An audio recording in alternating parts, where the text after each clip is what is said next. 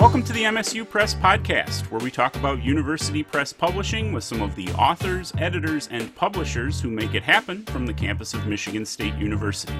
On today's episode, we're joined by Gordon Henry and Elizabeth LaPensée to discuss their comics project, Sovereign Traces. Thanks for tuning in.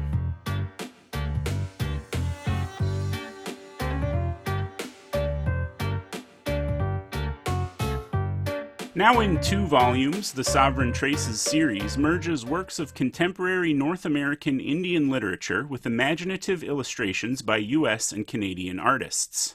As comics, the Sovereign Traces volumes provide an extended means for audiences to engage with works of Native literature, including fiction, poetry, and memoir in a variety of exciting forms.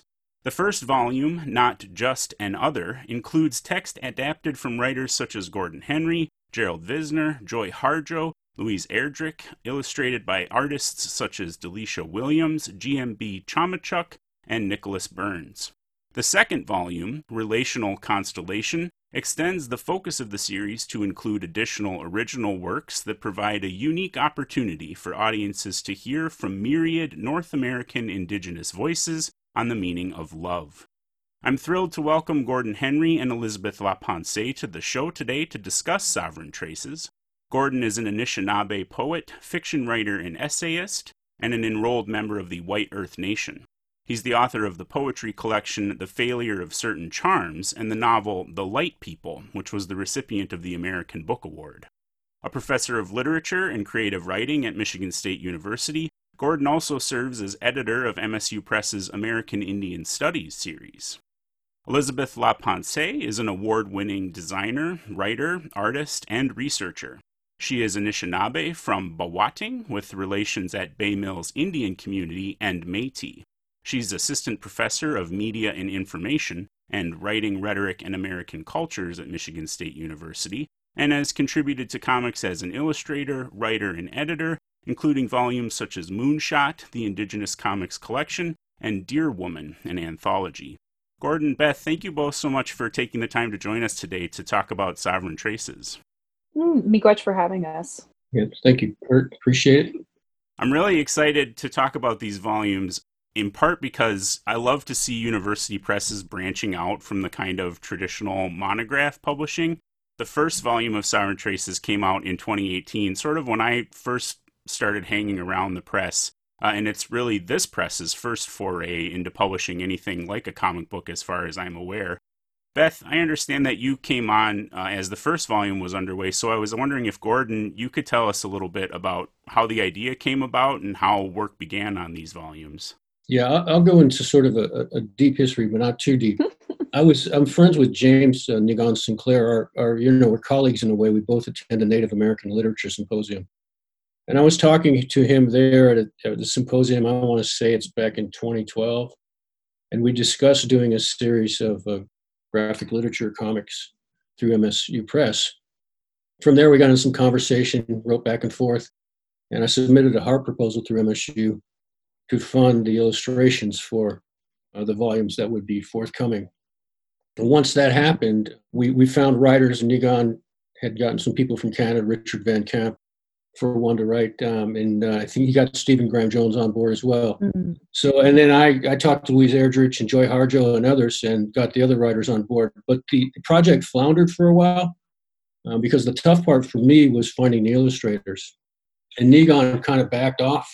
He had found a few illustrators, but once Beth came on, I think it was in 2017, late 2017, early 2018, maybe. Mm-hmm. The illustrations really picked up speed, and we started getting things together, and it was done pretty quickly after Beth came on board, and thanks to her connections in the graphics community that got us going. Beth, what was it that excited you about the Sovereign Traces project? Well, it was an opportunity to really bring together more Indigenous illustrators onto the project. I think that, just as Gordon was talking about, I mean, part of the reason why it floundered, I'm aware of this from working on other comic collections, is just that we did not necessarily have the bandwidth of Indigenous illustrators with the experience when a project like this was thought up. And in the meantime, Moonshot, the Indigenous Comics Collection, which was put together through AH Comics was building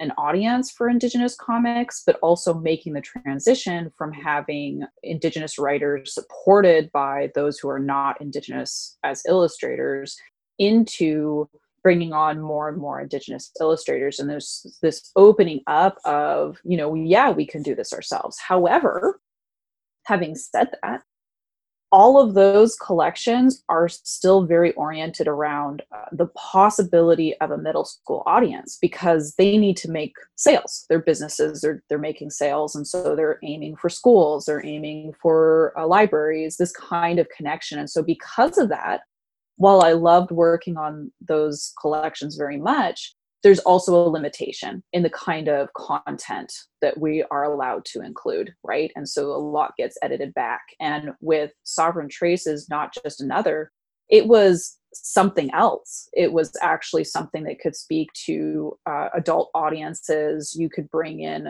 voices and pieces that, were very resonant with Indigenous experiences. And so that's what, for me, was so exciting and so unique, was this possibility of saying, yeah, comics are not just for youth. This can have a wide range of experiences for all ages. One of the ways that it really shows that wide range is the sheer number of collaborators involved with both of the volumes. I think I counted, and it's just about 50. I think it's 48 total people involved with assembling the collection. I mean, comics are inherently collaborative medium, or often a very collaborative medium. But I wonder if you could say a little bit about, Gordon, you mentioned a few of the people that you had reached out to that you wanted to make sure to include work from. How did you go about picking collaborators and contributors for these 2 volumes? Well, from my perspective, I was looking for lack of better terms, really well-known American Indian writers, well-known at least in the field of American Indian literature. Some are nationally known by almost everyone, like Louise Erdrich and Stephen Graham Jones, perhaps, and Richard Van Camp in Canada.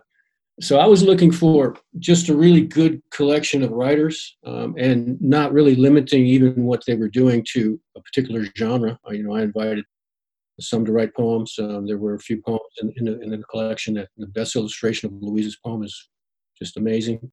And there's also a sense that I want to just give them the latitude and freedom to do what they wanted in the literature, and then let the illustrators sort of interpret that work from their view, and expanding the reach of literature. For me, I mean, Beth talked about audience, and for me, it was getting these really well-known, at least in American Indian circles, writers out there with their work in a different way that hadn't been done before, at least as far as I knew. So it was, for me, that was a big part of it. And I just thought it was really unique. And there's something in the air as well at certain times. Like Chris Touton had just written a scholarly book and a chapter on orality, writing, and image, and then also suggested that graphic literature or graphics of American Indian communities were a third kind of interpretive skill that would supplement the other 2 and create this kind of wholeness in the view through those other 2, writing and literature, orality, and then the image.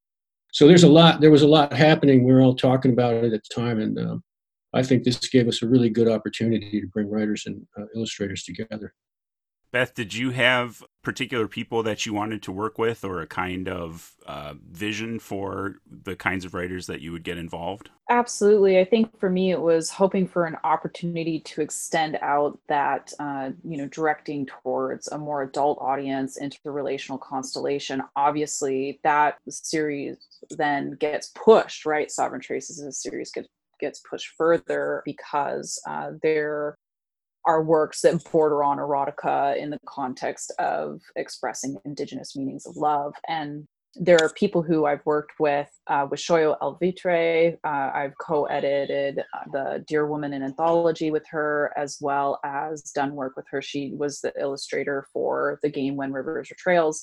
I love her work. And so, of course, any opportunity I get to work with the people whose work I really respect and love, like Dale Ray DeForest, Lee Francis, who runs Native Realities Press, Sean Bale, Renee Naho actually was brought on as well. She's typically a game artist, but I talked her into doing an illustration and writing her own comic. And I think that was a bit of the difference between the 2 Collections is in the first, there are these really incredible, well-known writers, and their work is then being uplifted and expressed through really incredible illustrators. And then in the second volume, there is space for illustrators and writers to be one and the same, which is something we're not really very often given space to do in proper comic industry.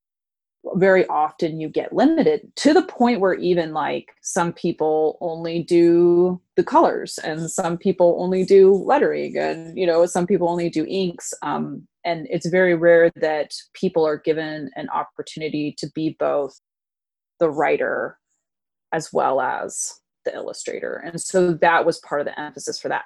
And then the other piece of it, which is I'll tease Richard on this one. So with Richard Van Camp, like I can't afford him. I can't afford you, Richard. So that's part of the piece of it too, right? Is that the first volume was able to bring in really incredible names that have agents that advocate very well for them. And that was really incredible, but it's a difficult process to get the kind of funding you need to then bring in those names. I wonder if we could return to something that Gordon was talking about, because I think it's, as I said, this is one of the first kind of comics projects that the MSU Press has done. And I think it's a particularly interesting one because it's such a unique form, to be thinking about how do we translate these kinds of things. In the second volume, one of the contributors, Dan Steinhardt, has this point that he makes about Ojibwe culture, where he says that, the stories and teachings, Ojibwe culture and other indigenous cultures are passed along orally, and thus they're tied to dialects, interpretations, etc. And he turns his thinking about that dynamic into this really beautiful, kind of completely wordless comic called Two Spirit Step. What do the two of you make of the comics form? What does it offer that other modes don't? And how have indigenous artists sort of approached it and used it for their own purposes? Well, I think good literature always has a sort of imaginative interior, that we imagine the spaces and the images associated with that literature. And so the graphic component of this, the illustrations, take that to another level with another interpretive view of what that interior landscape or interior place or view of literature might entail.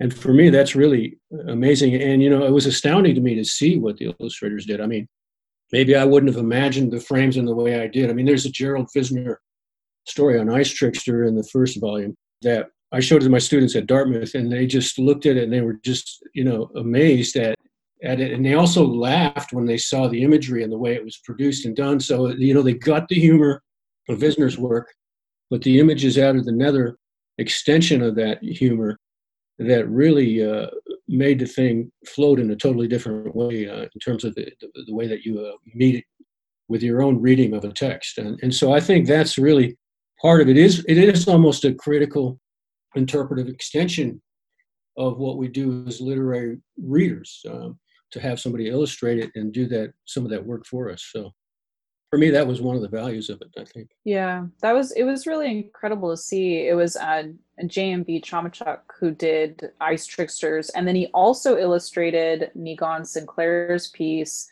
Trickster Revelations, or Trickster Reflections. So in Trickster Reflections, you get to see a different interpretation of tricksters, yet it is in the same art style, but the colors are different and the way, he did the panels is different. And so there's something about the continuity between those pieces where you can start to look at, okay, these are like interpretations of tricksters through this lens. And so those pieces are really phenomenal to see. For me, I've always struggled with writing in English.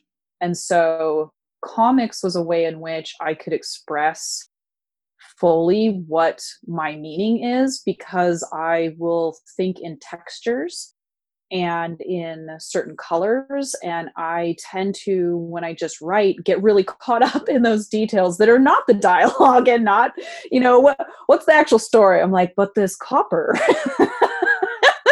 the copper's just in the scene. Okay. It's not the whole aspect of the piece. So comics give me the space to do that. Then, I can have those textures, and a lot of the work that I do very rarely has dialogue. I'm being pushed more to do that in the interest of, creating stories that can be read by a wider audience. And that's been an interesting experience for me more recently. But I think about, like, Gordon, your piece in there, The Prisoner of Haiku. What is so vital about it then is how from panel to panel it moves from poetry back to writing. There's dialogue, and there's space for all of these different forms of writing.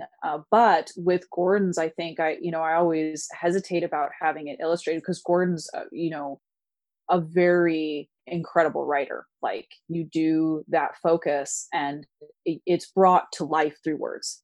And so that's the challenge then for illustrators, is when a piece is done really well in writing, how do you bring that into comic form? And that was a unique challenge for the first volume. Whereas with the second volume, it was entirely just, here are comic scripts, or the illustrators were working with their stories right off the start. So it's a different process between the two of the collections, for sure.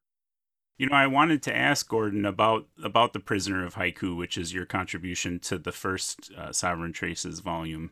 As Beth had sort of started to say, there's interesting tensions there rising up from how do we adapt it and how do we illustrate it.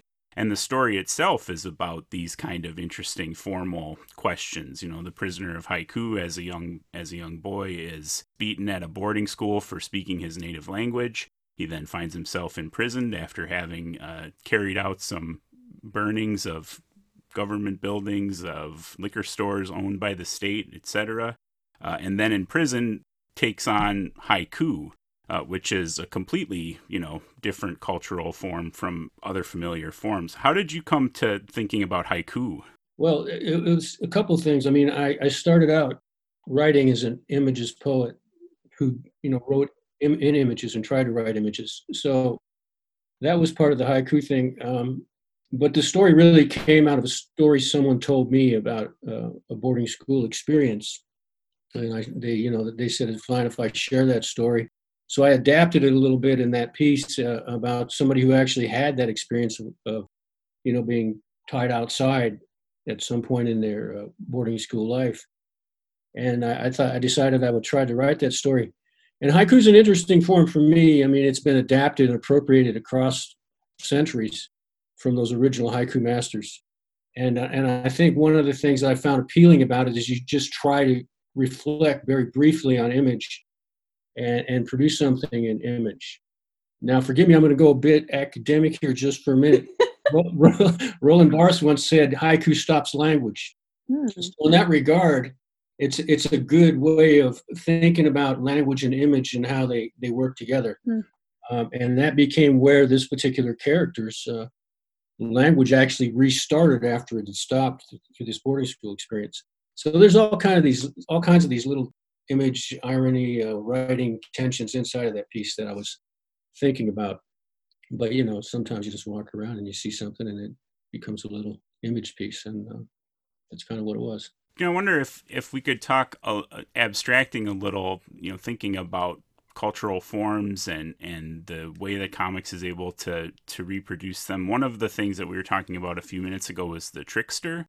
And there's a variety of other kinds of indigenous characters. You've got Elder Brother, who makes an appearance in one of the stories. You've got lots of different work about tricksters. How do you see indigenous folks using the comics form to draw on existing cultural forms to bring them to new audiences? I think it's an interesting form for all of our different interpretations. Something that was taught to me about oral storytelling is that it is a co-creative experience.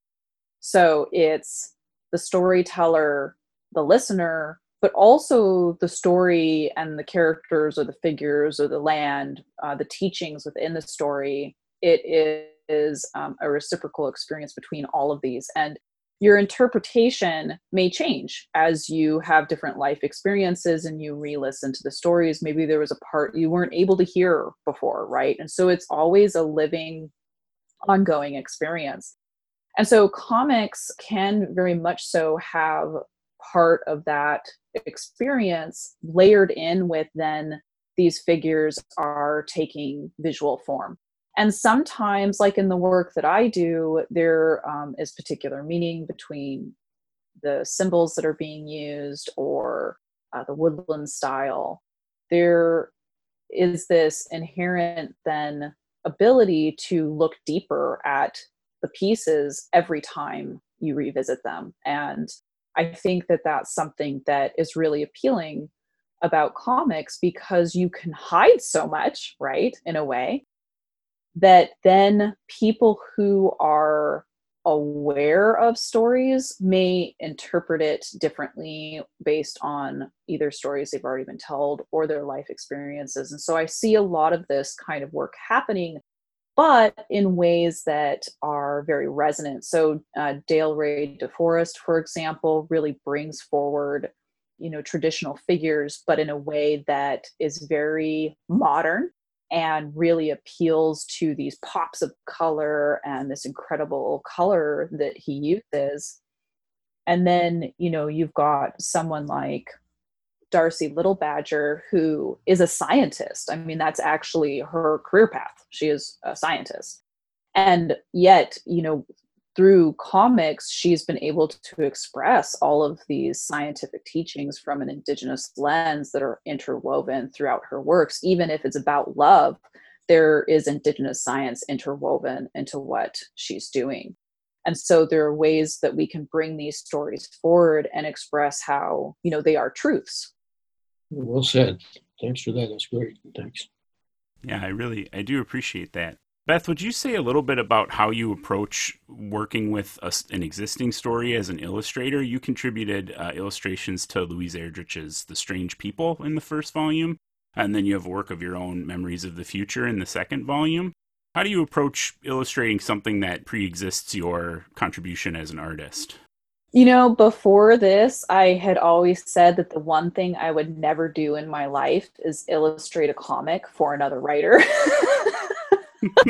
Because I know how much work it is. And I always feel this sense of guilt as a writer passing off a script to an illustrator, knowing how much time that is going to take, the physicality of it, right? And so what happened with that piece was I could not illustrate that one, because The Strange People, her interpretation there that she's using is the antelope people or antelope woman. But I had just, stepped out of working on Dear Woman, an anthology, which grew out of Dear Woman, a vignette, and the stories are very parallel to one another. And I had complete flexibility with that to interpret it how I wanted to based on my own experiences, which I think was an extremely fortunate and unique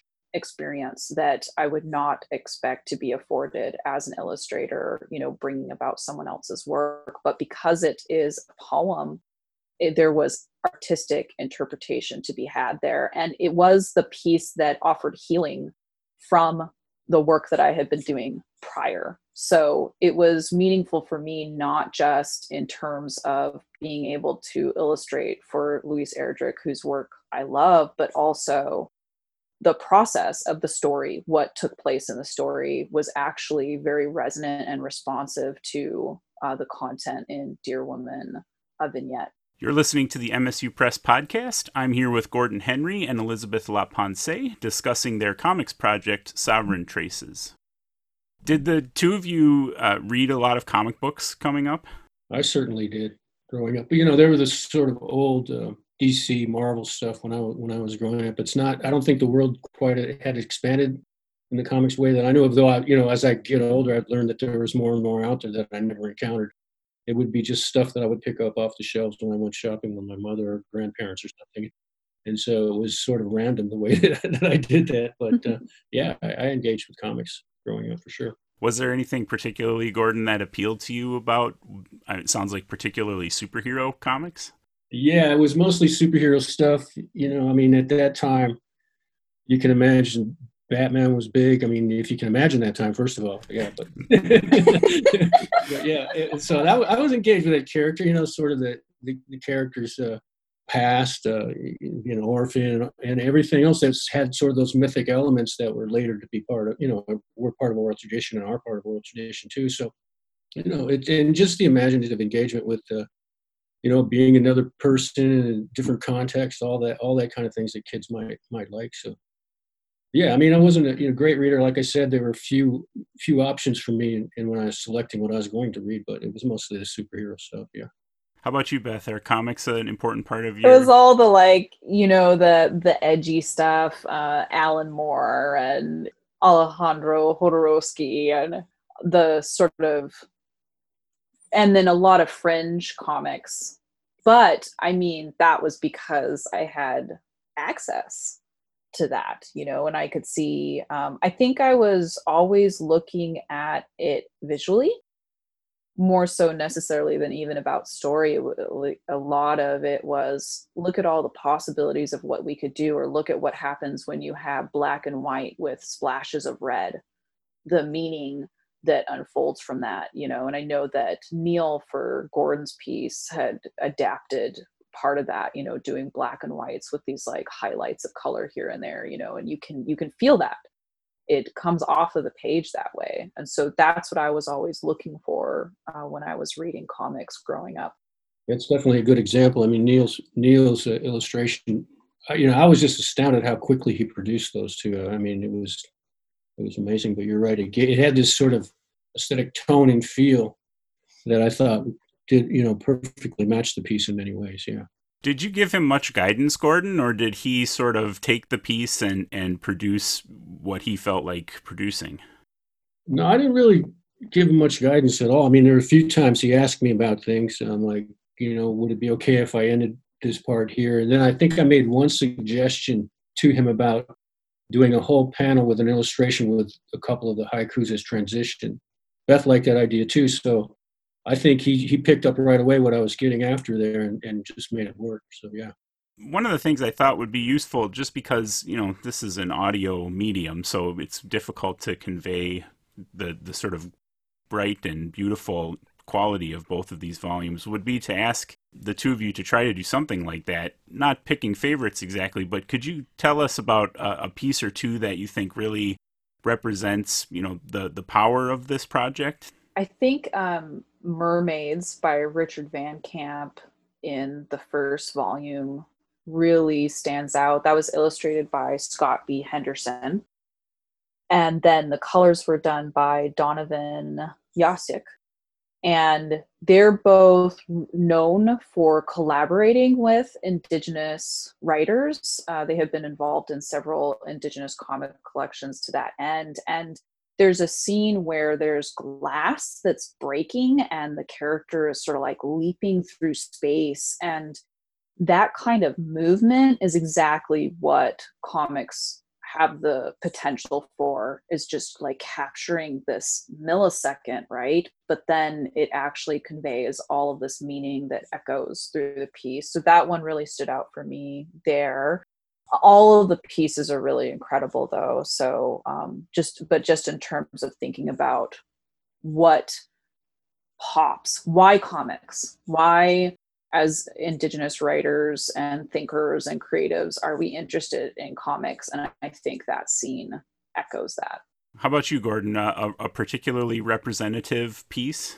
Well, I would say there were two for me in the first volume, and I'm going to show my Anishinaabe bias. I mean, I'm sure there's word for that. We don't have bias in Anishinaabe language, but I would say Beth's piece and the Ice Tricksters piece were really, for me, just the illustration of Visner's piece. There was this really cool juxtaposition of the panels and the verticality of the ice figure that was being carved out as they were making the ice figure. So you'd have the character laying back on this black thing that was kind of like a block of ice, and then you could see the character's tools in this sort of inset and for making the ice sculpture. So, I mean, just the way it was done was ingenious.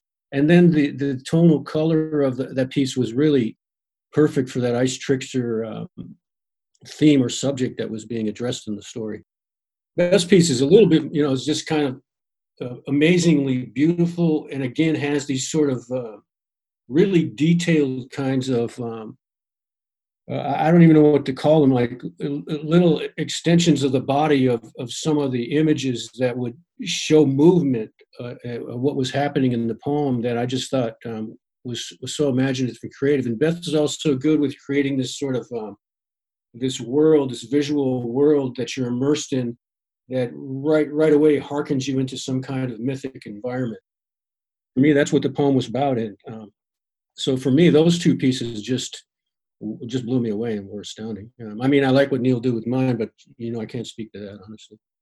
In the preface to the first volume, you indicate that there's going to be future volumes, and we've got 2 so far. I was really fascinated by some of the projected volumes there. One of them is comic adaptations of foundational American Indian law cases, and another one is dual language version of traditional Anishinaabe tribal stories. Are those still the planned future volumes? Yes, from my end, definitely. Yeah, those are the 2 that I'm going to try to focus on and bringing people together. With the latter, the traditional stories, I'm trying to decide whether I want a collection of disparate or traditional stories from different regions and people and cultures, or just a sort of concentrated local kind of collection of indigenous stories. So that's the main decision I have to make. I have enough material in both, but I'm just trying to decide between those 2, and then to get illustrators for those. For the law collection, I've been talking back and forth with Matt Fletcher about this, and he's on board. He sent me a sort of roughed out draft of the cases that would be good for that, but we have to reconnect and sort of flesh it out as to how we're going to order and all that, and get illustrators as well. Could you say a little bit, Gordon, about what do we imagine that looks like, an illustrated law case? Is it the story that led to the litigation, or how does one illustrate a law case? Yeah, that's a really good question. So, I mean, if we think about law, of course, that there are statutes, there are codes, and then there's sort of case law, which is narrative. But in front of all those 3, or prior to all those, is the story of what happened, how the case got to court. So my response will be any and all of the above, as Matt so chooses. So, if there's something behind Lone Wolf versus Hitchcock, the story before that might be the most interesting thing, and then the case itself would be laid out in some way. It just depends on the law case and where the interest for the reader or the illustrator or the writer might lie. That's the way I'm thinking of it. Again, it's you sort of want to be flexible to give people the imaginative possibilities and license to do things as they think are most interesting and imaginative. And Matthew Fletcher, who's involved in that, has a piece coming out illustrated by Dale DeForest in Tricksters. And so that one is actually from a different press, but they were, I think, one of the first comic illustration collections of Indigenous stories. And what's really exciting is that Matthew was brought on to do a story about Mickinock Turtle, which will be at the end of the collection now. So it's a second edition of the same book, but all of a sudden Matthew Fletcher has a comic in it. And so he has experience now coming from law as a comic writer, and he's someone who actually mocks up comics, I think, almost every day. Like, he's constantly doing this, and he doesn't illustrate, so there's that limitation there. But were he to be paired with illustrators and have the funding to do that, then I foresee that he is going to put out work left and right. And he's really great with panels. He's got that kind of experience, and so I can see how, working on law comics, he would be able to bring that piece of, how do you convey that? It's such an amazing idea, I think, to really exploit imaginative possibilities of a different medium to tell, something of the history, but illustrated in such a way that it's not just maybe dry case law, or that it connects to actual readers where it matters, and their life experience and their emotions and those kinds of things. I mean, I think that really does kind of speak to what both of these volumes are doing, which is saying, representing, existing kinds of things, exploring new experiences, making them accessible to new audiences, and to folks who are accustomed to reading in different kinds of forms. I'll have to know the answer to that question soon, because I am illustrating Rupert's Land, that case, as well as dentistry cases for a report that's coming out from the Yellowhead Institute called Cash Back, and it's about how the Canadian government has co-opted funds through these different court cases, or taken over resources, and then like the court cases that were trying to get support back, like getting support for dentistry back to individuals and then therefore to the community. So even I will need to know that, because it is something that is very important for us. I think like law cases are really integrated and wrapped up in treaties and negotiating rights and all of these, pieces. And so I think that it will be something that we may actually see more of than you would think. Beth, Gordon said he's sort of thinking about these law cases and traditional stories. Are you planning another contribution to the Sovereign Traces series? I hope so. It depends on funding. My aim is to take back werewolves from Twilight. So we're going to, reclaim werewolf, wolf, and Rougarou stories and just do something that's really fun, right? Like, again, in the theme of Sovereign Traces, going with a book that is more for adult audiences with some flexibility there, understanding that, it's going to be awesome, kick-ass werewolf stuff. So, and I think we don't get to do that as often in comics so far in terms of funding, because there's a lot of support from museums or educational funding or, these different aspects. And so there's not a lot of space given to us to just actually play around. And so this is a collection that would be in response to that and giving people the opportunity to just say, yeah, you know what, I'm going to tell a werewolf story. So we've got Maria Wolf Lopez lined up for that, as well as Richard Van Camp has a comic that he's been trying to get published for a while because I haven't been able to afford them. So my goal is to be able to afford them this time. And then, of course, with Shoya Alvitre, always go to her. She'll be illustrating and writing an original story. And then Dale DeForest, a number of other people who will be involved in that one, and bringing in more new voices as well. But there are people who are sort of known for their interest in things wolves. So that should be an exciting and fun one. Can I, as the white person in this discussion, and as a person who has never seen a Twilight movie before, that's a good thing. Well, but it does mean I have to confess my ignorance that I didn't realize that werewolf mythology had become part of racial stereotype. Yeah, definitely. No, that's the whole thing that happened where I know that, not for myself, obviously, but I have been with young Native men who, are referred to as werewolves by other people in this sort of exoticized other kind of way. So it's like, oh, aren't you a werewolf? And this weird kind of thing that happens. And then, the problematics of those representations in Twilight being, savage equated with monster and out of control and wild, and all of the transformations being tied up in comparison to the vampire, which is regal and, European, European, and can control itself, and creating this dynamic between, choosing between the two, is problematic for Native representations overall, but especially for Native men as well. And so we have our own wolf stories. There's a wolf clan for Anishinaabe people. There's also wolf teachings. And so we have a lot to work from. From a Métis standpoint, there's Rougarou, which have their own stories all wrapped up in like, how does one become a Rougarou? There are different tellings of the stories. And so this will be an opportunity for us to all get together and say, well, what are the different tellings of these stories? You know, how does transformation happen? How does one become a werewolf or a Rougarou? In some cases, some people see turning into a wolf as a part of shapeshifting. And so there might be shapeshifter stories in there, right? So really having an opportunity to say that one can have werewolf stories without having to go fall back on savage stereotypes.